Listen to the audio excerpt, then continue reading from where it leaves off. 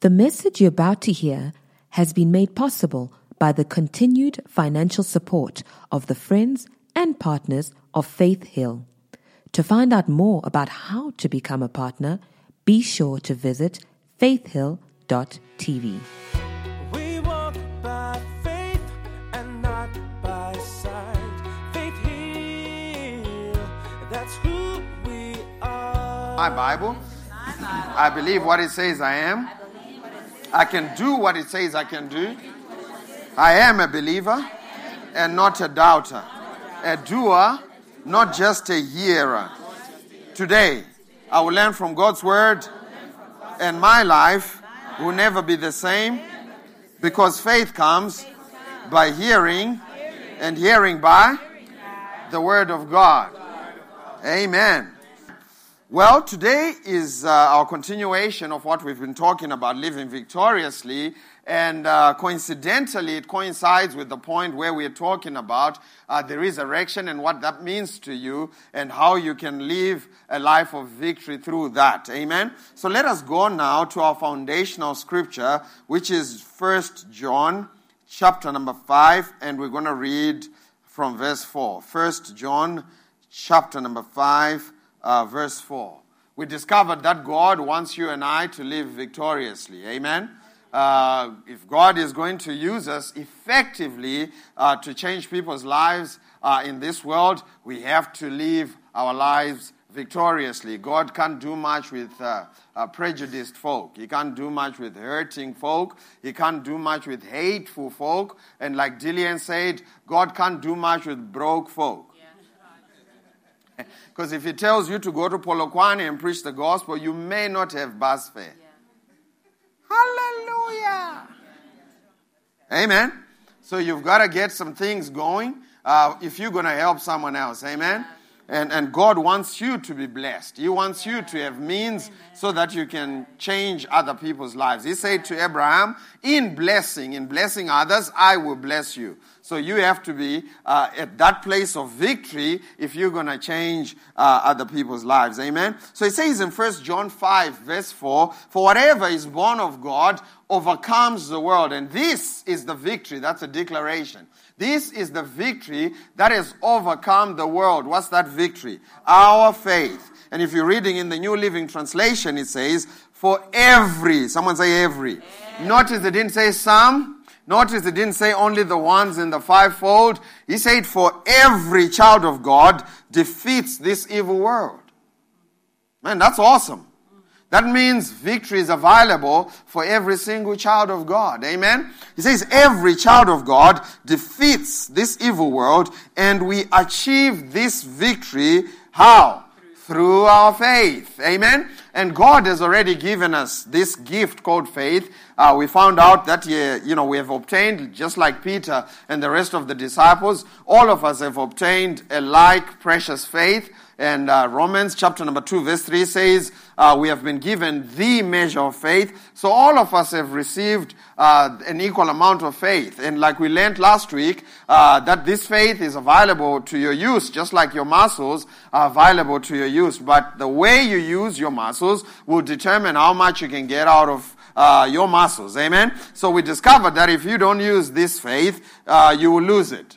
And we said you don't lose it like, you lose your car keys. Where's my car keys? I don't know where that is. No, you lose it in the sense that it atrophies, just like the muscle. It loses its dexterity, its ability to function. Amen?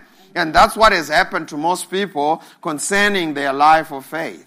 They have lost the ability to function in faith. And part of it is because, they just don't understand some of the things that we are talking about. And one of the things we found out is that faith is a law. Say that after me. Faith is a law.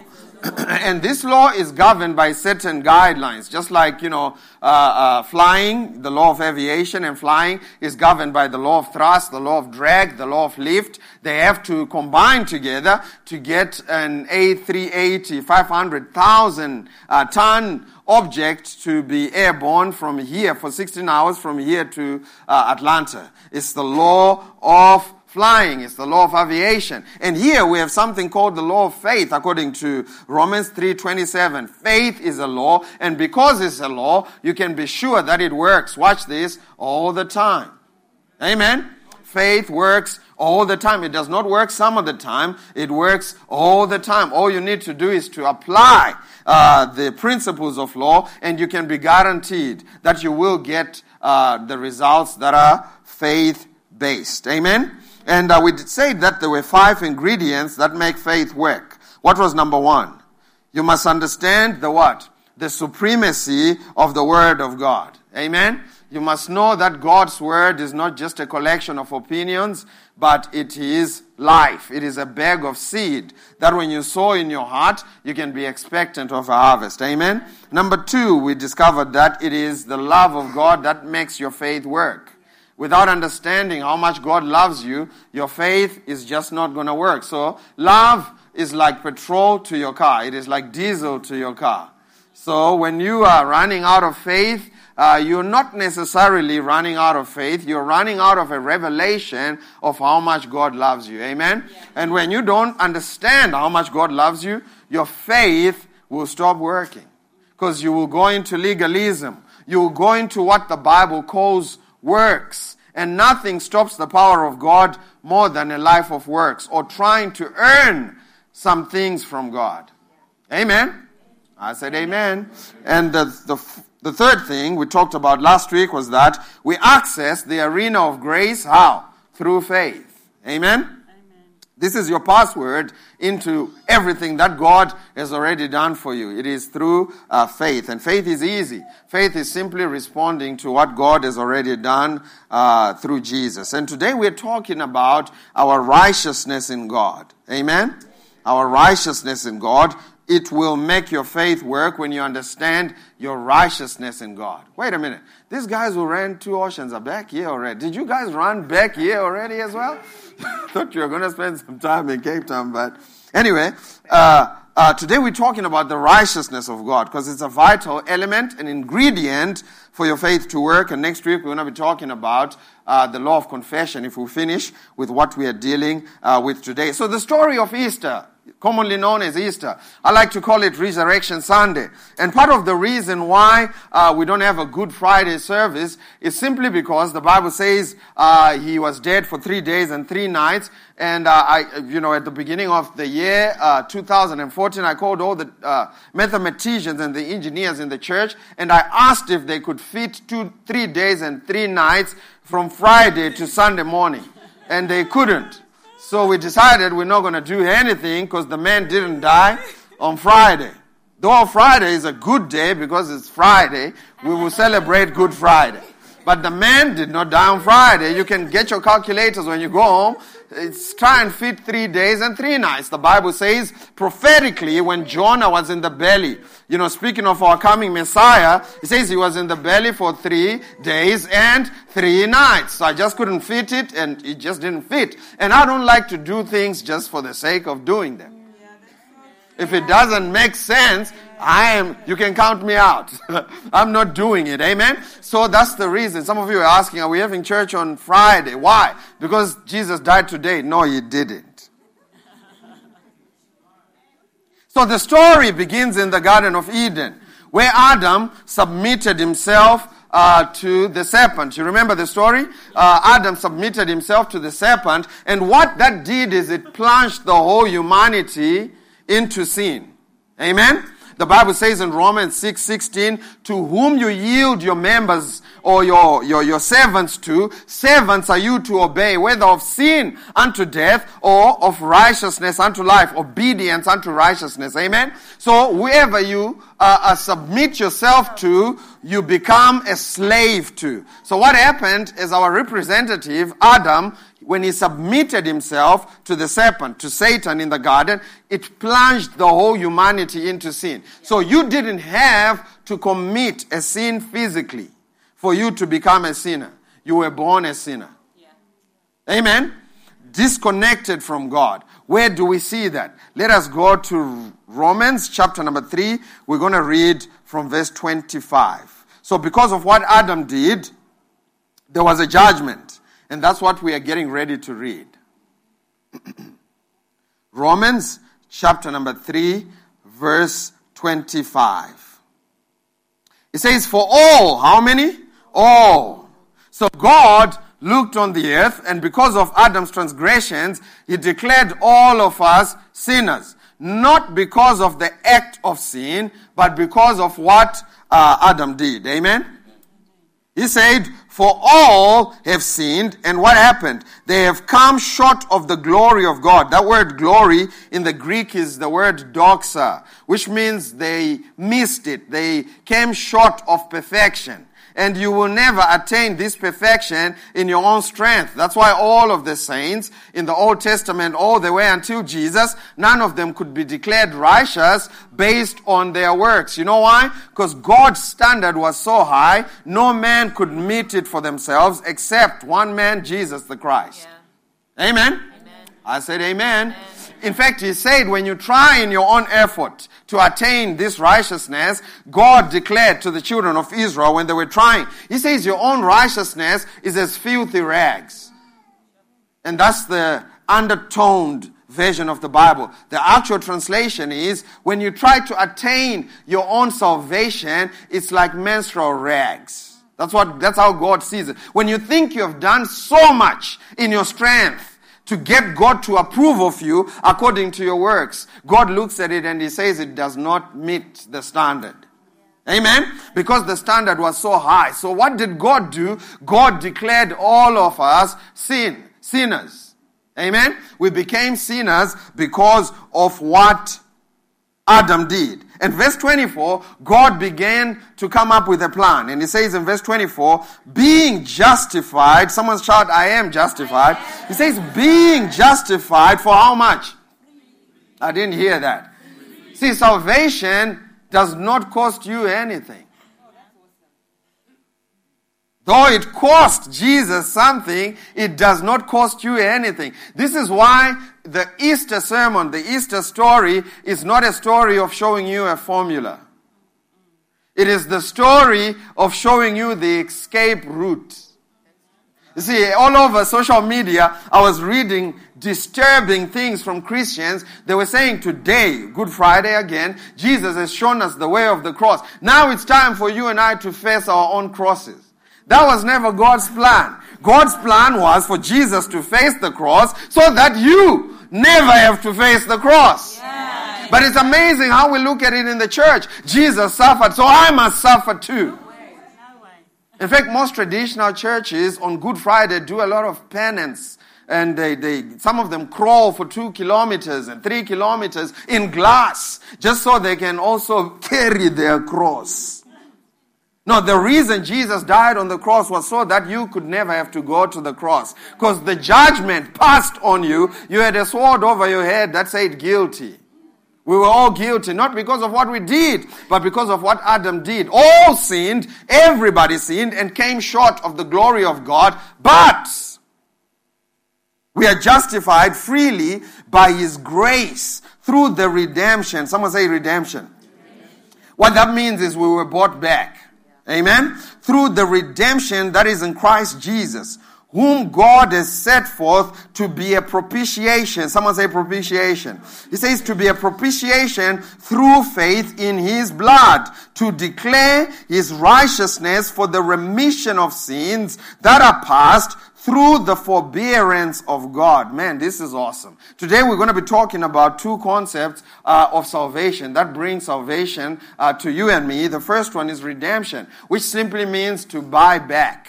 We were all born in the slave market of sin and slavery because of what Adam did. You and I were born slaves to sin, slaves to the desires of the flesh, slaves to the curse, slaves to everything that came as a result of sin. You didn't have a choice in the matter. You know why? Because a child of a slave is a slave. Amen?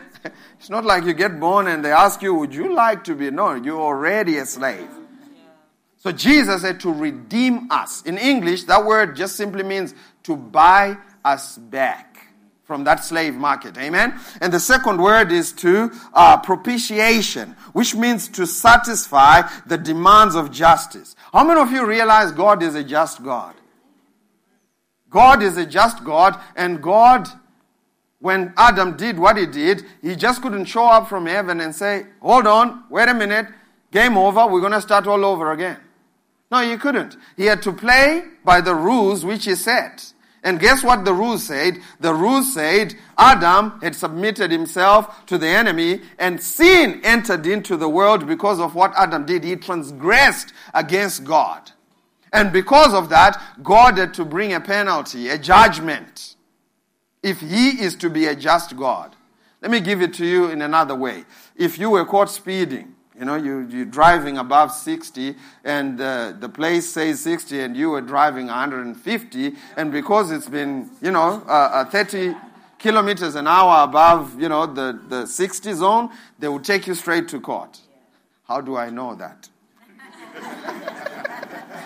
You're going straight to court. They don't even give you a speeding ticket. You're going straight to court. And when they take you to court, and as you walk into the court, you find out that one of your church members is the judge.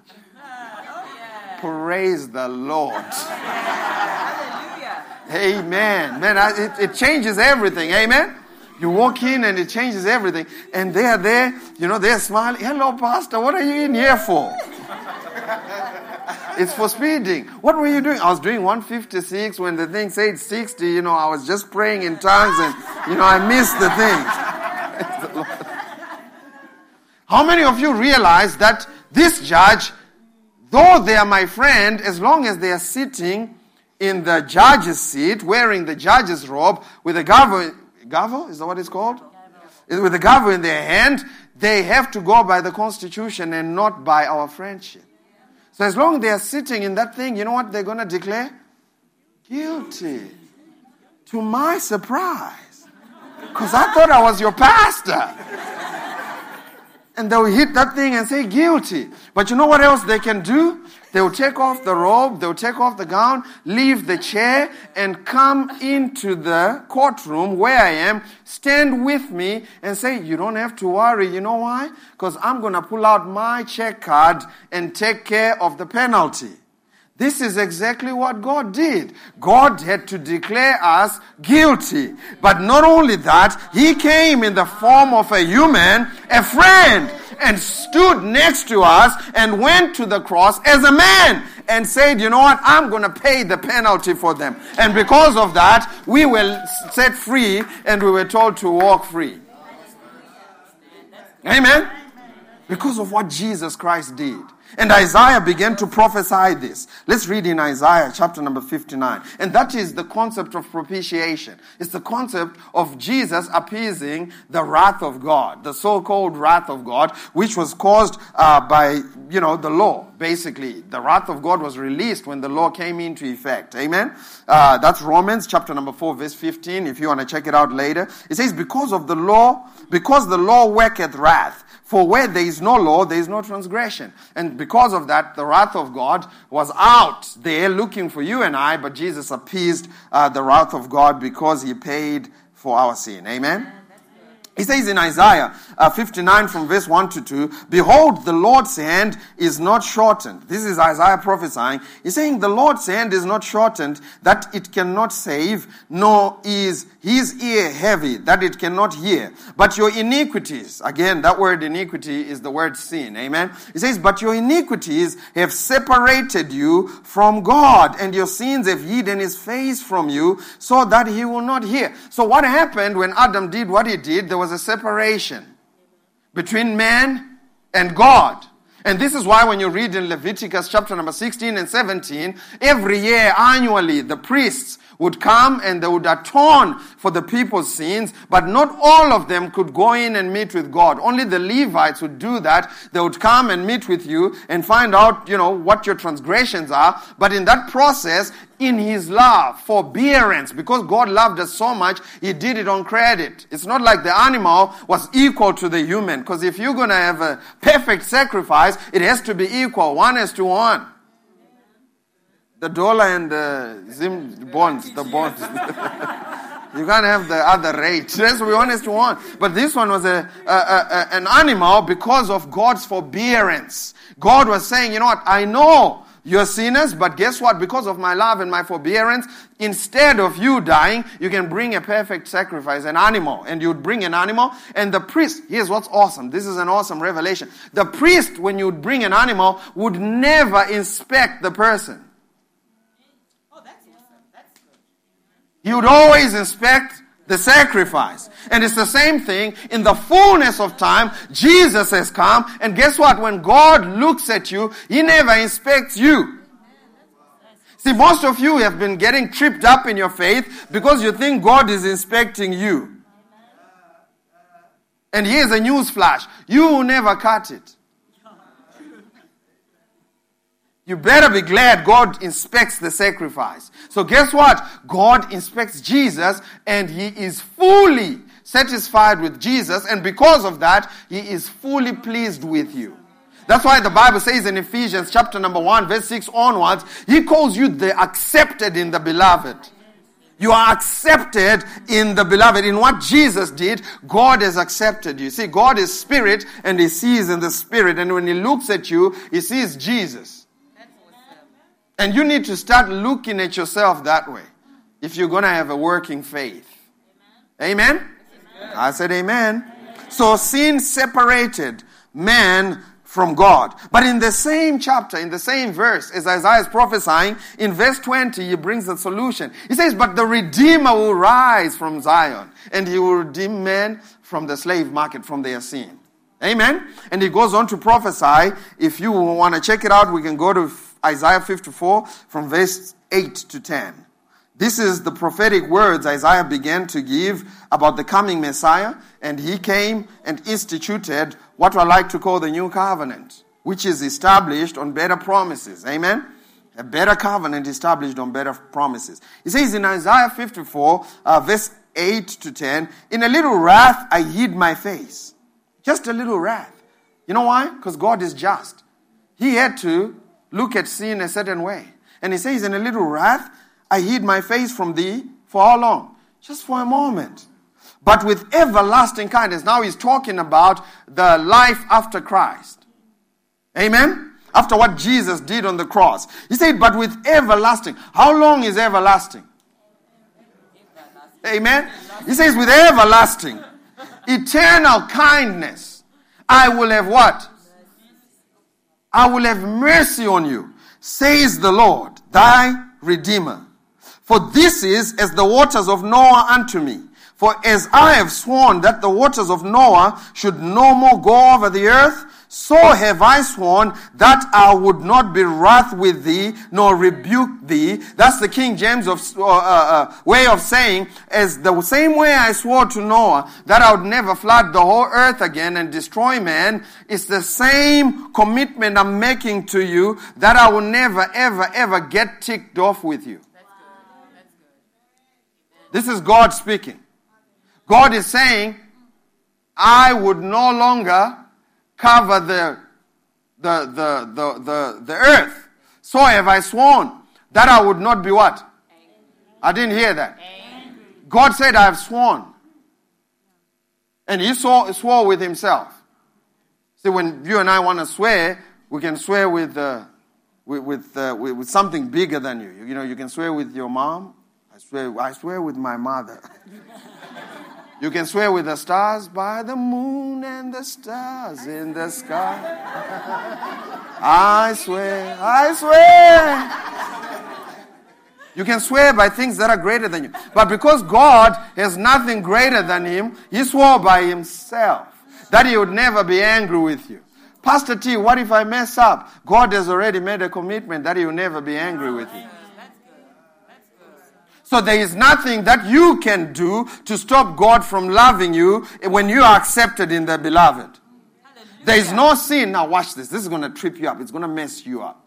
But that's exactly what I'm trying to do. There is nothing, no sin that can separate you from the love of God. There is nothing that will stop God loving you. It's called an everlasting kindness towards you. He even gave you a rainbow. For you and I, the rainbow does, it talks about Noah, but for the greater part, it talks about God's, it doesn't talk about, the stuff that they're trying to use the rainbow for. For a moment, I almost got disgusted with the rainbow. Because I was thinking, man, the rainbow is a bad thing because it represents him. No, the rainbow represents the love of God and the kindness of God. It's a perversion when they take the rainbow and make it represent they're making it represent these days. Amen? I said amen. Glory to God. There's nothing you can do to stop God from loving you as his child, but there's definitely something you can do to stop you from loving God the way you should. See, because sin stops you from receiving from God. Sin makes your heart numb to be sensitive to the love of God. So sin does not affect God, sin affects you. Amen? I said amen. And sin is just dumb. Sin is stupid. You know why? Because Jesus extinguished the power of sin.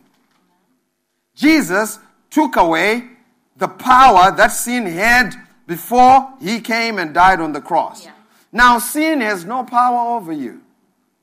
Now you can no longer say, Pastor, something made me do it. No, you did it because you wanted to do it.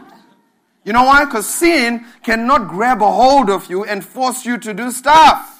Because Jesus extinguished the power of sin just the same way he extinguished the power of sickness, just the same way he extinguished the power of poverty over your life. Amen. That's right. So with an everlasting kindness, he says, I will love you. I will not be angry with you, nor rebuke you. For the mountains shall depart, the hills shall be removed, but my kindness, someone say God's kindness. God's kindness. He says, my kindness shall not depart from you. Amen.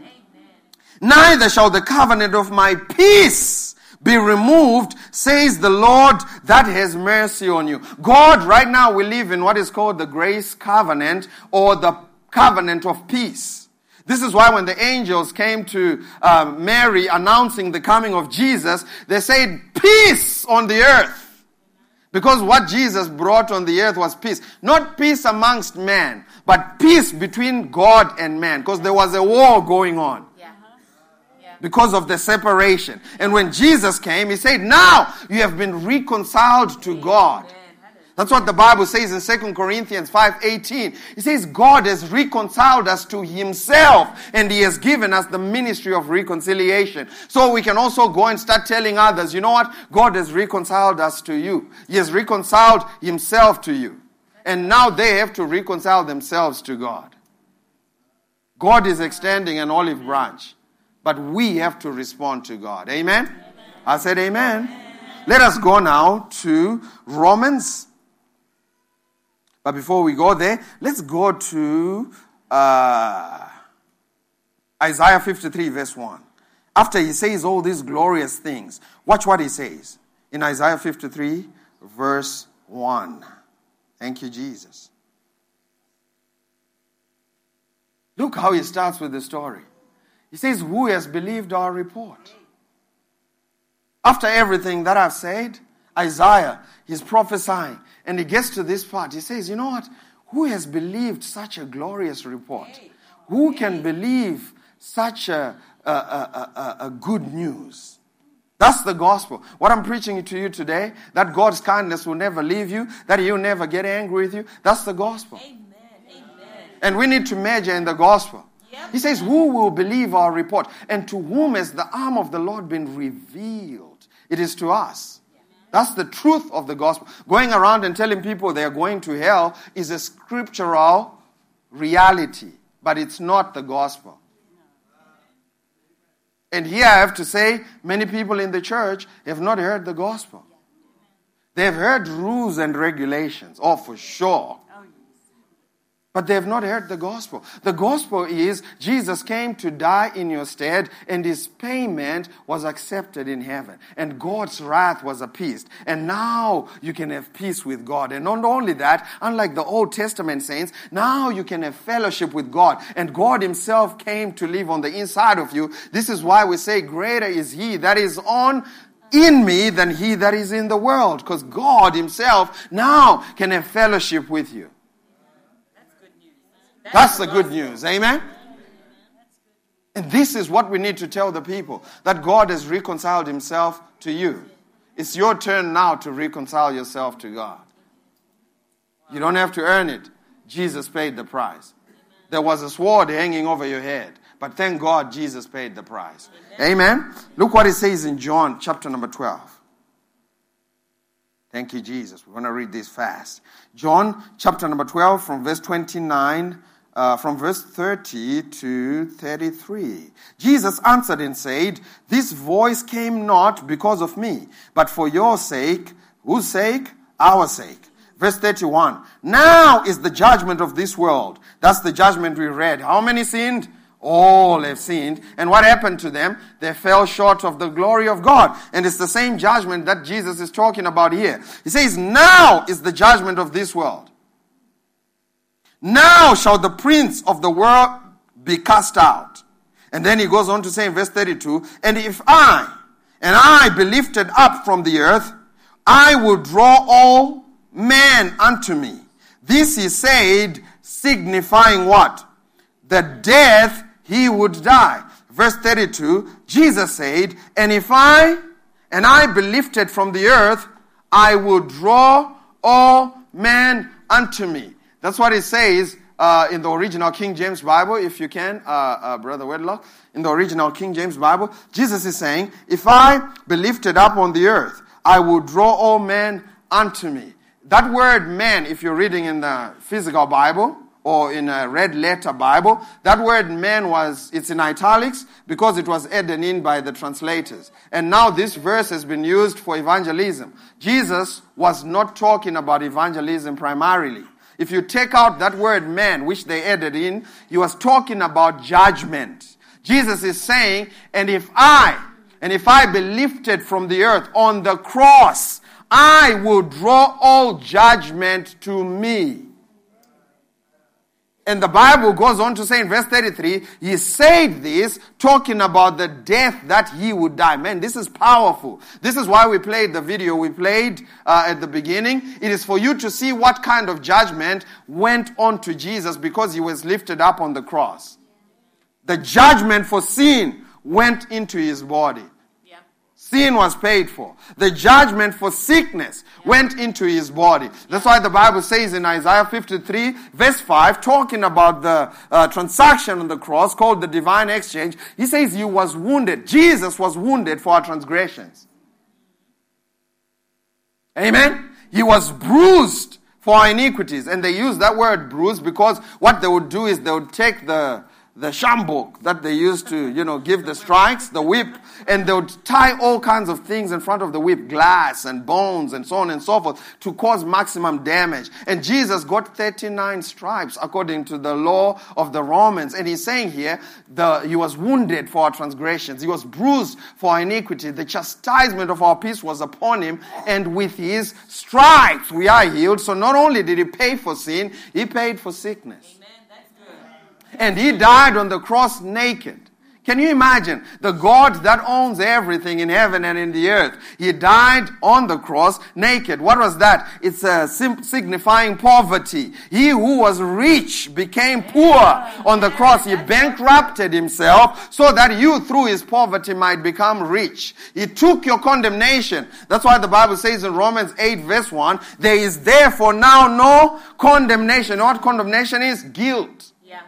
Jesus took away your guilt. So you don't have to walk around living a life that's guilt-ridden. Because of the stuff that has happened in the past. Jesus took away the guilt. He took away the condemnation. And when you try to take it back from him, the lawyers call it double jeopardy. You're paying for something that's already been paid for. You are serving a sentence that's already been served.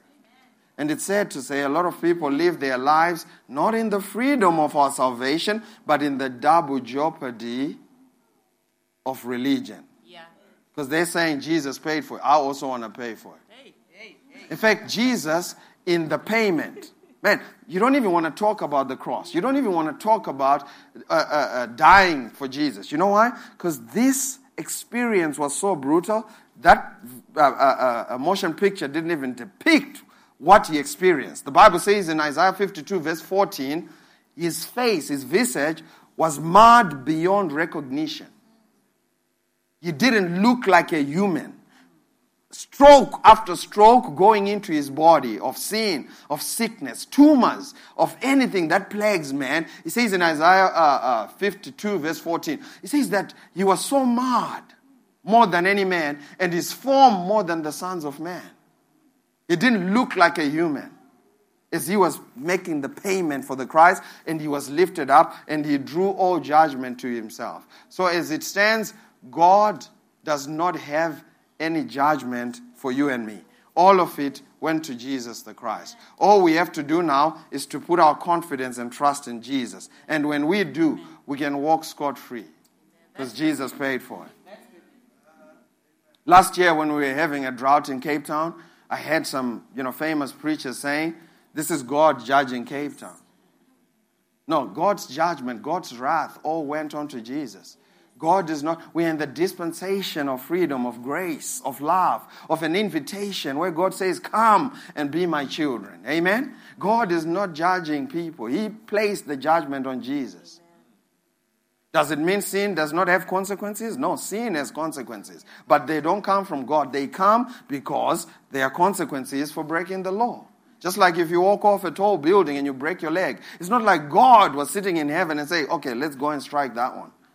You just went on the wrong side of the law. Amen?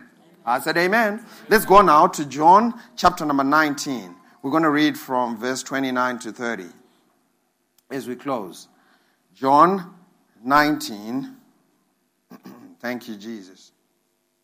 He says in John 19, 29 to 30, now a vessel full of sour wine was sitting there, and they filled a sponge with sour wine and put a hyssop and put it in his mouth. So when Jesus had received the sour wine, he said, it is finished. And bowing his head, he gave up the spirit.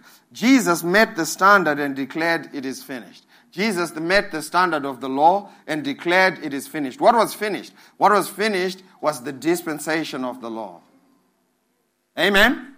And he was bringing into inception the dispensation of grace. When he said it is finished, he was not talking about the whole plan of salvation is finished, because he still had to perform the act of redeeming us.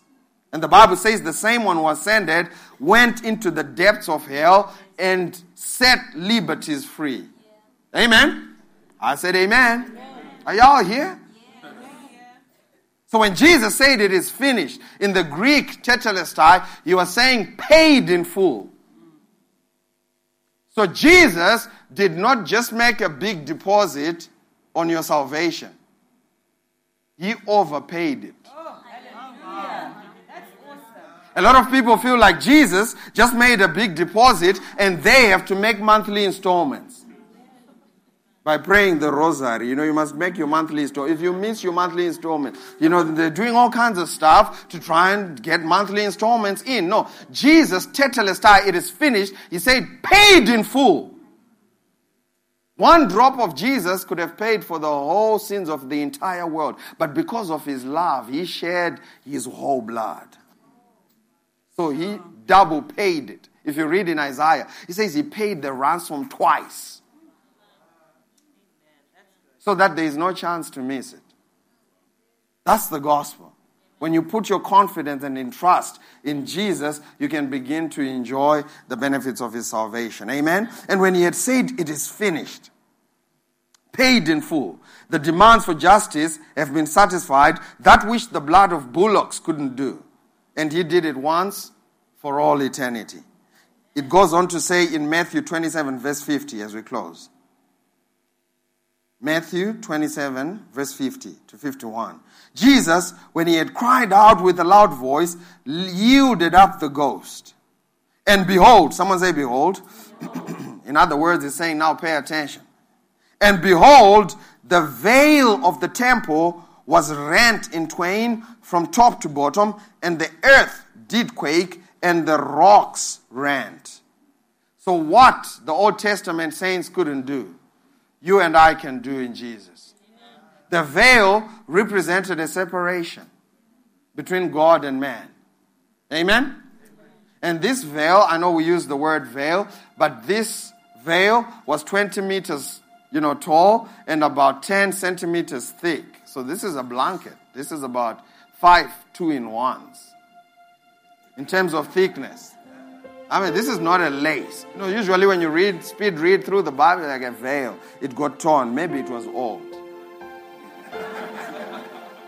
No, this is a thick blanket, and the Bible says when Jesus said, paid in full, that which separated man from God was removed.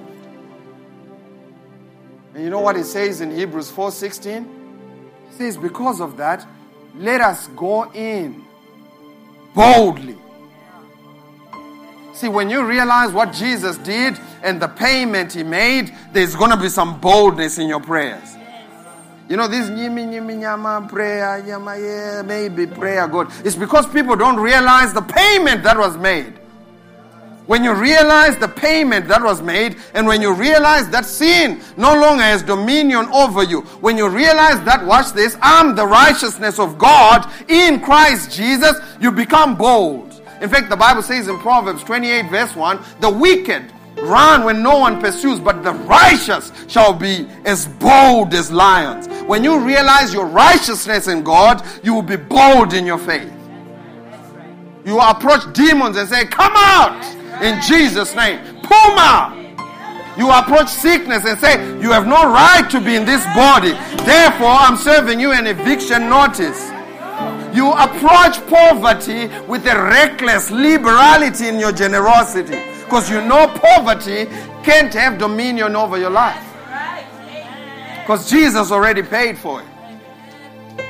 The reason why people are not bold, Christians especially, they're not bold, is because they don't realize I'm the righteousness of God. Someone shout, I am the righteousness of God in Christ Jesus.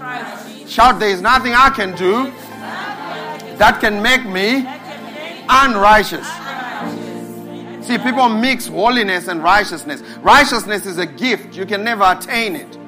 And once you receive that gift, it produces a lifestyle of holiness. Just because I may not act holy does not mean my righteousness is compromised. I'm still the righteousness of God in Christ Jesus. Someone shout, me too. See, what the enemy wants you to do, he wants to drag you, and for most of you, he's been winning the battle of life because he's been dragging you into the realm of feelings and emotions. See, the things of God have nothing to do with how you feel.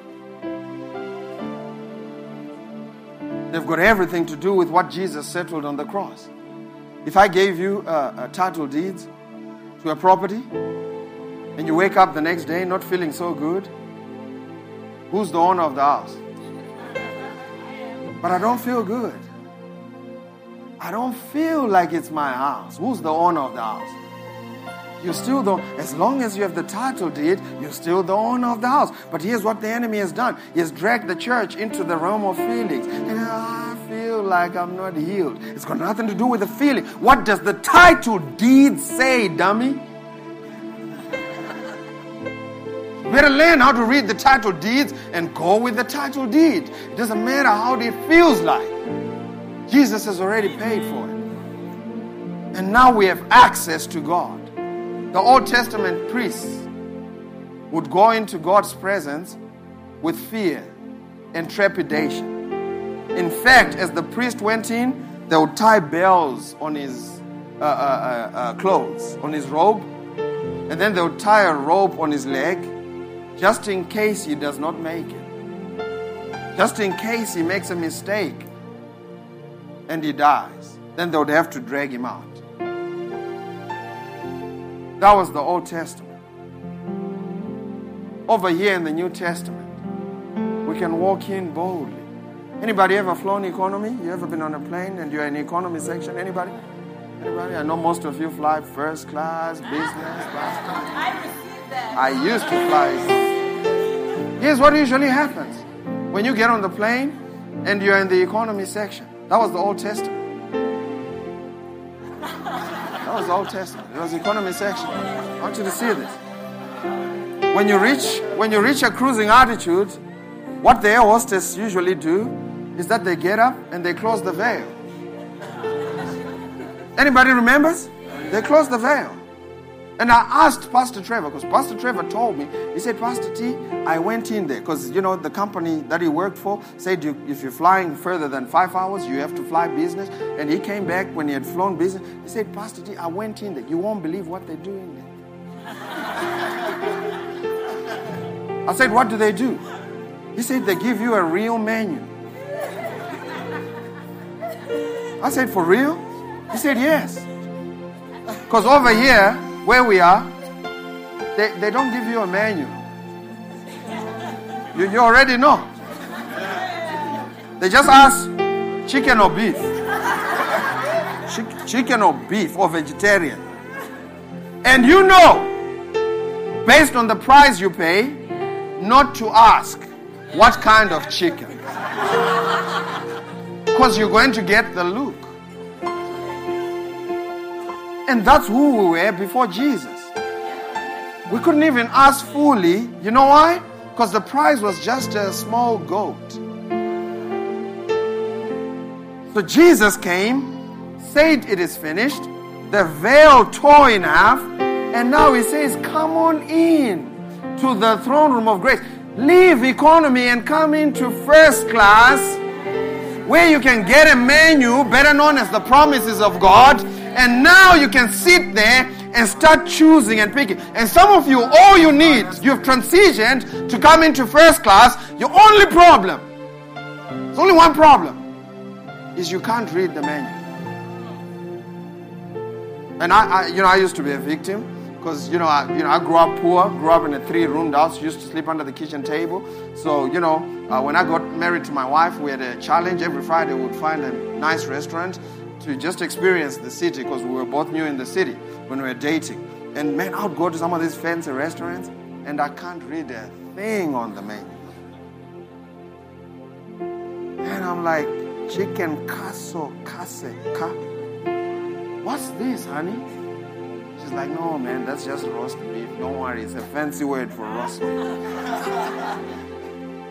Amen. And some of you, when you come here and you hear that Jesus has eternal life for you, what's that? And that's my job as the pastor, to show you it's nothing but his love for you.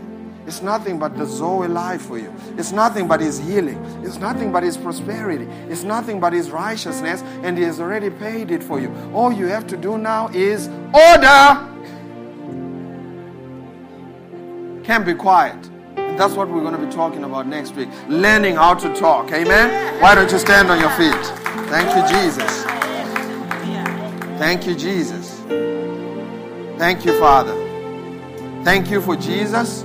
And thank you for what he did for us on the cross. Come on, why don't you, for about 30 seconds, begin to thank him for the payment that was made in full. Begin to thank him for the gift of righteousness. Thank you, Father. Thank you that you paid for our healing. Lord, I thank you that you paid for our healing.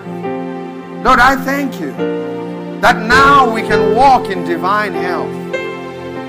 Thank you, Jesus. Thank you, Father. Thank you, Jesus. Thank you that sin no longer has dominion over us. Thank you that we are accepted. There is no condemnation. Thank you, Father, that we can be in fellowship together. We are reconciled to you. Thank you, Jesus, that we do not lack any good thing. Thank you, Jesus. Thank you, Jesus. Thank you, Father. Thank you for your love. Thank you for giving us your one and only begotten Son. And if you could give us Jesus, how shall you not by him give us all things? Lord, I pray for everyone under the sound of my voice, that they may have a revelation of this love. What kind of love? That a friend would die for his friends. Thank you, Jesus. Thank you, Father. Thank you that I do not have to earn my own righteousness. I can put my trust in Jesus. And thank you, Jesus,